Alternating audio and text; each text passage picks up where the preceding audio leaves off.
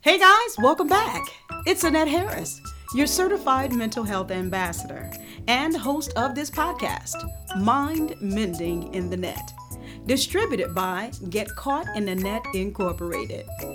Remember to think of this experience as a net for your mind to mend. And we encourage you to make sure you subscribe to Mind Mending in the Net on Spotify, Google, Apple, or wherever you get your podcast shows. If this is your first time joining us, thank you so much. I appreciate you. You are coming in on the second part of a 3 or 4 part series regarding mental health issues in and out of the church. But if you have not listened to the first part, I need you to go back and listen to that first before you listen to this portion and then the subsequent portions in this series so that you can follow right along.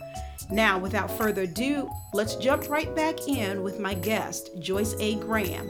She is a licensed professional counselor and the author of her latest book, Mental Health Issues in the 21st Century Church. Starting off with this particular segment, she's talking to us about the difference between empathy and sympathy. Take a listen.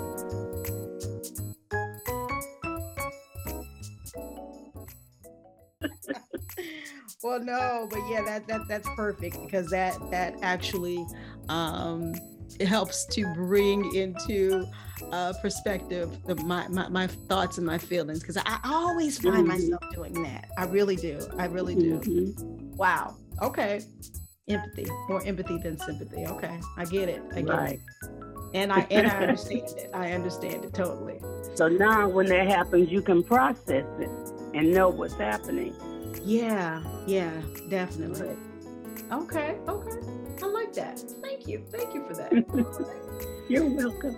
So let me ask you this question. When we look, around us in the world, whether it's happening, things are happening near us or far, the tragedies, the shootings, any type of violence. Why do you think, or even, okay, so I won't only say the violence, I'll say suicide and other issues, because we've seen a lot of that in the news as well. Was it Naomi Judd? That's the mother, right? Yes. And then died by suicide. Right. And so many other ones, those who were in the spotlight, entertainment or sports figures or whatever. So many. It is. Now, I see up and down social media, up and down my timeline, people automatically will say, oh, maybe there had to been some mental illness or something going on with whoever, whether it's whatever the case is, right? So they always say, but then you have those individuals who will come back and say, I'm tired of everybody labeling everything tragic event as mental illness. So what do you say to individuals like that? Because they're tired of hearing maybe the shooter was mentally ill. Maybe he had some mental illness going on, and they say, well, miss me with all of that. This is what they said, miss me with all of that. He knew what he was doing. She knew what she was doing. They couldn't have been mentally ill.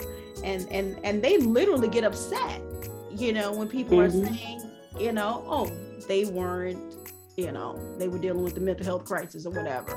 What would you say to those individuals that say that they're tired of hearing that? Okay, I hear the same thing, Annette, because some people blame the violence on mental disorders. Some blame it on a lack of gun control, which, like you brought out, all of the crimes aren't shootings. Some of them are, like you say, rapes, stabbings, all kind of crimes. And then if you're in church, of course, you'll blame it on the devil or some demonic entity. But I think what we fail to understand, first of all, what we need to understand first is that every emotion, every behavior starts with a thought. And that's your mantra. Yes. It begins in the mind. And so to that degree, it is all mental, not necessarily a mental disorder, but when you think about it, a person who goes and purchases a gun, before they even contemplate purchasing a gun, it begins as a mental decision, right? Yes. Then planning to go into a grocery store or school or wherever, that's a mental decision. And even if the people in church believe that it's demonic or some demonic activity, where that evil entity initiates and plants that thought, where? In the mind. In the mind, right? So to that degree, it is mental. But the bottom line and what it really boils down to is learning how to counter negative thoughts by replacing those thoughts with positive, healthy thoughts. So it comes down to reframing our thinking, and we have to be taught that. And that's where people like you and I come into place, because we actually have to guide people into changing their thought patterns when those thought patterns are negative, unrealistic, or distorted, and challenge those negative thoughts and reframe that negative thinking and replace it with positive, healthy thoughts. So it starts there.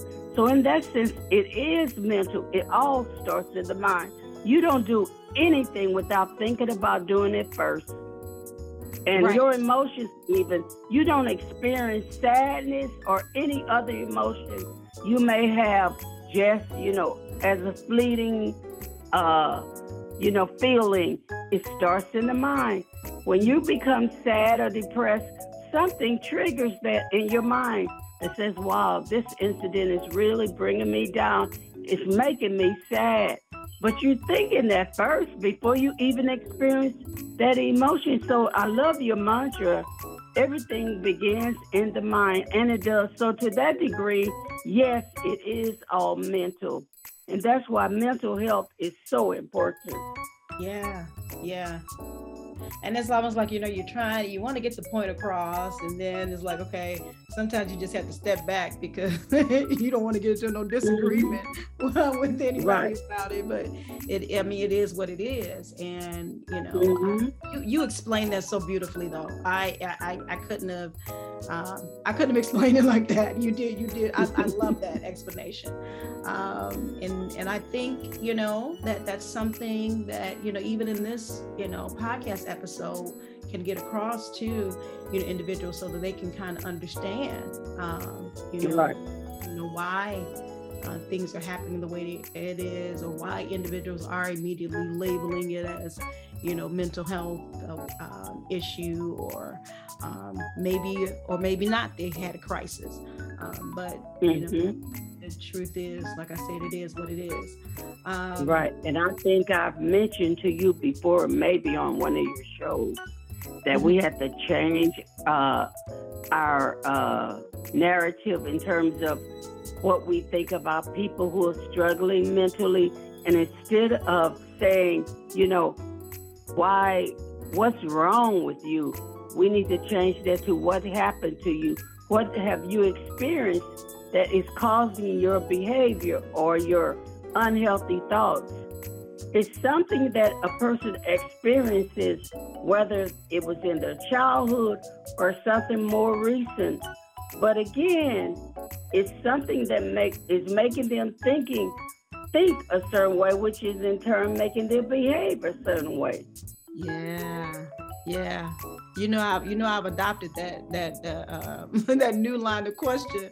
I don't say what's wrong with him anymore. I say, what happened to him?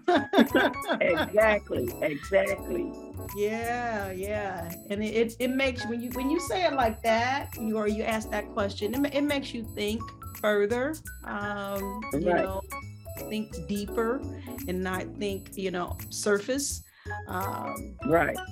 There has to be, everybody say, what's wrong with him? Everybody can say that in a minute. And we have. when you get into looking at what could have happened, the reason why they're acting or reacting this way, there's right. There's believe you me, there's a story behind it, just like you said. Mm-hmm. Absolutely. Yeah. Another question I was going to ask you too. Why do you think everyone is now an expert in mental health? Good question. Well, you know what, Annette? I think everybody is looking for answers and solutions because we're living in such uncertain times. And those of us who are believers, we already know who has the answers and who has the solutions. But, even though we are believers, we aren't even exempt or unaffected by the chaos in the world because we live in a fallen world. So sometimes we have questions, even though we know that Jesus is the answer, we have questions also, and we need solutions as well.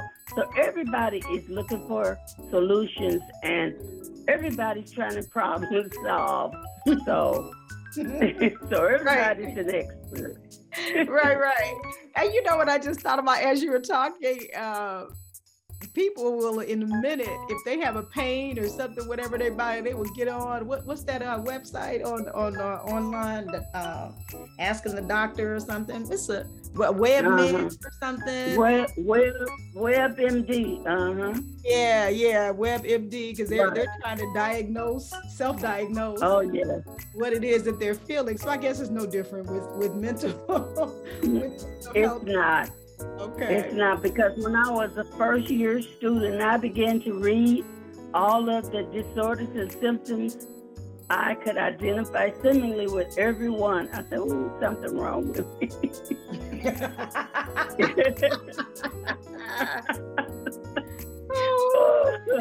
Wait, Dr. Graham, you laughing? That's what I was thinking when I was reading your book. Oh my goodness. A lot of people have said that. They said, I found myself in that book. I said, well, I already told my family, I said, listen, I am not talking about any of you guys in this book. So don't come for me. If you find yourself in this book, it was a coincidence. I didn't purposely put you in this book. Right. Exactly. Mm-hmm. Yeah, I was seeing some things myself, and then I'm gonna be honest, transparent, I was seeing some other folks too. I know. I had to really be careful, Annette, because I certainly was thinking about different actual cases. I'm not gonna lie, but I had to some kind of way leave out identifying information. Right, exactly. Yeah. Oh yes. Well, speaking of your book, because I want this audience to hear about it, because I want them to purchase your book. And this is not just a plug for it, but I'm telling you guys, I need you guys to search out this latest book that Dr. Graham has authored. Now, I already told you at the beginning what the name of it was, and I'm going to tell you again so that you can go to Amazon and look for Mental Health Issues in the 21st Century Church. Did I get it right? Yes, that's okay. it. All right. And you guys heard me talk earlier about when I said she's brave. I call her brave. And the reason why I call her brave is because she has tackled and expertly, eloquently, this topic of discussion. And she did it bravely because this is not an easy topic to discuss. It's not easy to not at all. Touch on. And especially if I can add, I mean, I already told you, she's a gifted evangelist. So she's in the church, has been in there for years. So when you are actually in an organization, if I can put it that way, and addressing things that are in that organization. You may go head to head with the head of the organization or its members. Some things you may say they may or may not agree with and may or may not appreciate. So that's why I call her brave. Because, again, mental health is not, some topic you could just go ahead and just touch one finger on and just go on down the street. You really have to jump in with both feet. And if you're gonna talk about it, like some preachers used to say, Revelations is not a wimpy book. So if you're gonna preach on Revelation, you got to know what you're talking about. Oh, absolutely. Yes. You have to know it. So it is with mental health, and she's done just that. I wouldn't even read Revelation at first. It scared me so bad. Right. Yeah, exactly. I think it scared a lot of people, scared a lot of preachers too. Some of them didn't even touch it. They would not go to that book. They do anything, Genesis through Jude, right before Revelation. Yes. And they are done, so they don't want to touch it. So you guys can understand why I say this about her, because again, when you're touching on that subject, you can't just open up one door. A lot of doors got to be open, a lot of windows got to be open, because there's so many facets of it.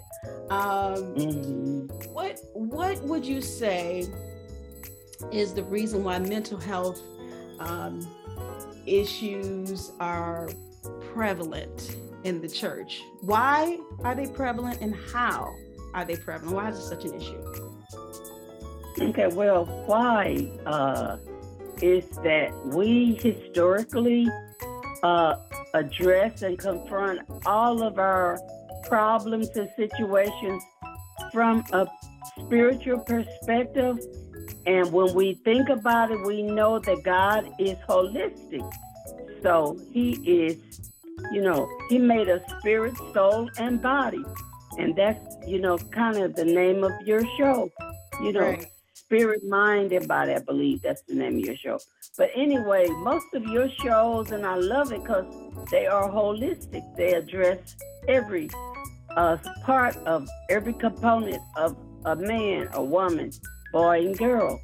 And so, when we encounter problems in our personal lives and we took it to the pastor or a mother or some leader in the church, what did they tell us? To fast more or pray more, get in the word. You must have done something. What did you do wrong for this to happen to you? And that was just simply not true.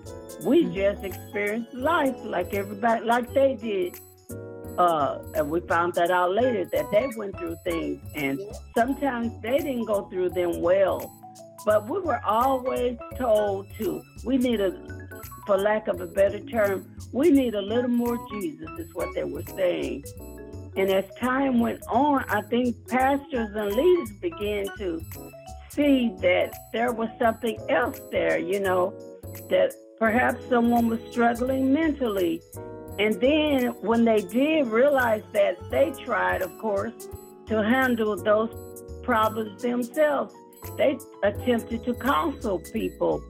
And I want to hasten to add this.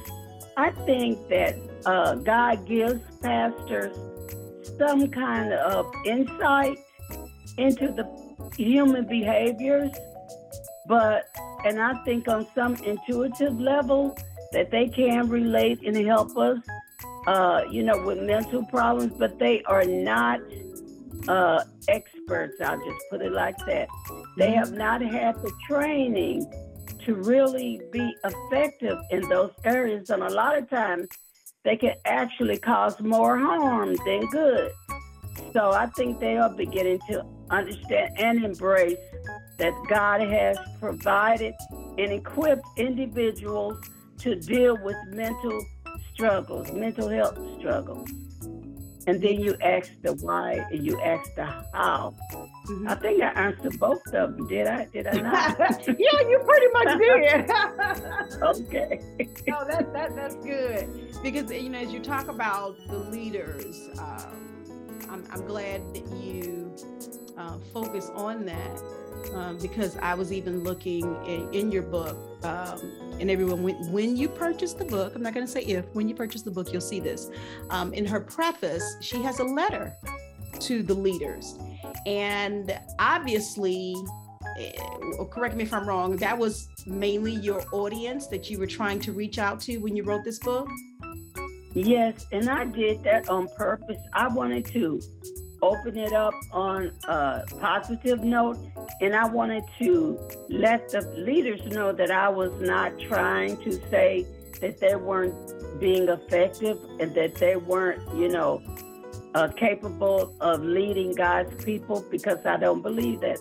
I believe that they are, but I was trying to raise their level of awareness that they couldn't handle every single thing, because we've been seeing burnout among leaders, and some of them have even taken their own lives simply because they were trying to do everything, and that is not possible. I think I included in that letter about how Jethro, Moses' father-in-law, when he came to visit Moses and saw Moses doing all the work, he told him, and I'm just paraphrasing, he said, "You're going to burn yourself out. You need to delegate some of this responsibility. There are people in this camp that could handle some of these situations. You don't need to do all of this yourself." And when Moses took his advice, his load was much lighter. So that was wisdom, and that applies to leaders today. Don't try to do everything, And then when you delegate it, take your hands off of it. We have a lot of what did they call micromanaging in the church, and you know that, Annette, yourself. So. Yeah, I know. Sorry, I know all about it.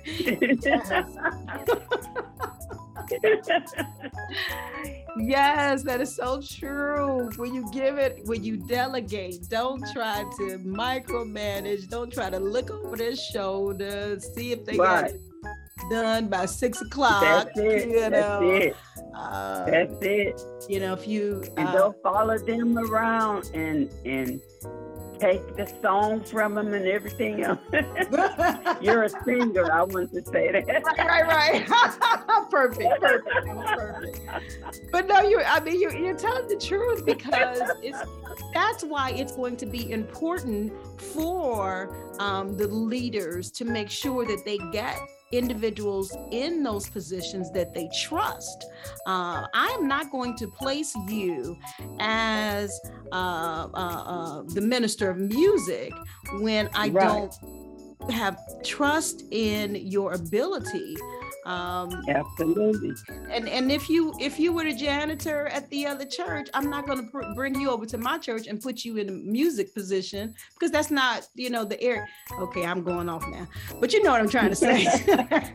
I know what you mean. That they have to. I know what you mean. Yeah. You're going to have to trust who you put in those positions so that you won't micromanage them. Sometimes it is hard for some people. They don't know how to allow people to just go ahead and go forth in the Lord. They feel like they have to keep doing stuff or looking over their shoulder. Right. You have one sentence you have in here. This kind of summarizes what you were just saying. Remember, God never expected you to carry the load all alone.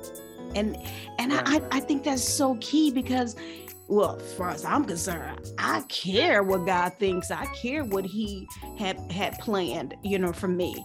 And so He never planned for me to carry the whole load all by myself. That was not His plan. Right. He knows how fragile I am. He understands. Right. He understands. That's right. That's right. And so when you look at, we're talking about your audience, who you really, pretty much wrote this for. I'm glad. I was so glad when I read that preface because, as you stated, you wanted to come out the box or come, when you first started the book to let them know, I'm not here to take your job. I want to work with you. I want to help you, Right. Right. as a mental health care professional. I want to let you know. Because think about it. God has people in certain positions. We already talked That's about true. the medical doctors. That's what they're there for. I'm so glad you brought that up, Talk and on I'll it. let you finish your thought because I had something to interject. Please go ahead. Go ahead. And it's kind of funny, but when you said, God has people in certain positions to do certain things, sometimes that will overlap. But for the most part, God has distinct positions and distinct gifts for certain people, but sometimes they do overlap. For instance, if you're over the coffee and that, and I'm over the donuts, at some point we're going to both end up in the kitchen. Is that right? That's right. That's right. So, it doesn't mean I'm trying to take over your role and you're not trying to take over my donuts. We just happen to both be in the kitchen because coffee and donuts go together. That's right. Whew, in case you did not catch her wonderful analogy of coffee and donuts and how they go together, she likened it unto the relationship between a mental health professional and spiritual leaders. Please don't think that mental health professionals are trying to take over a spiritual leader's position, whether they are bishop, pastor, or apostle. They just want to help because whether we own up to it or not, there are many people within our churches who are suffering mentally. They are. And so then if you connect and work together with a mental health professional, you all should be able to assess the needs of the people. All right, guys, thank you so much for joining us on this second part of this series of mental health issues in and out of the church. There's more to come. If you have any questions or comments regarding this series or any other podcast episodes, please make sure you connect with me. Email me at mindmendinginthenet@gmail.com. Again, the name of the show, mindmendinginthenet@gmail.com. I'm also on Instagram as Mind Mending in the Net and on Facebook. And again, as we stated earlier, if you have not done so already, please make sure that you subscribe. Look for Mind Mending in the Net on Spotify, Google, Apple, or wherever you get your podcast shows. Look for Mind Mending in the Net, where everything starts in the mind. We'll see you in the next episode. Take care, guys.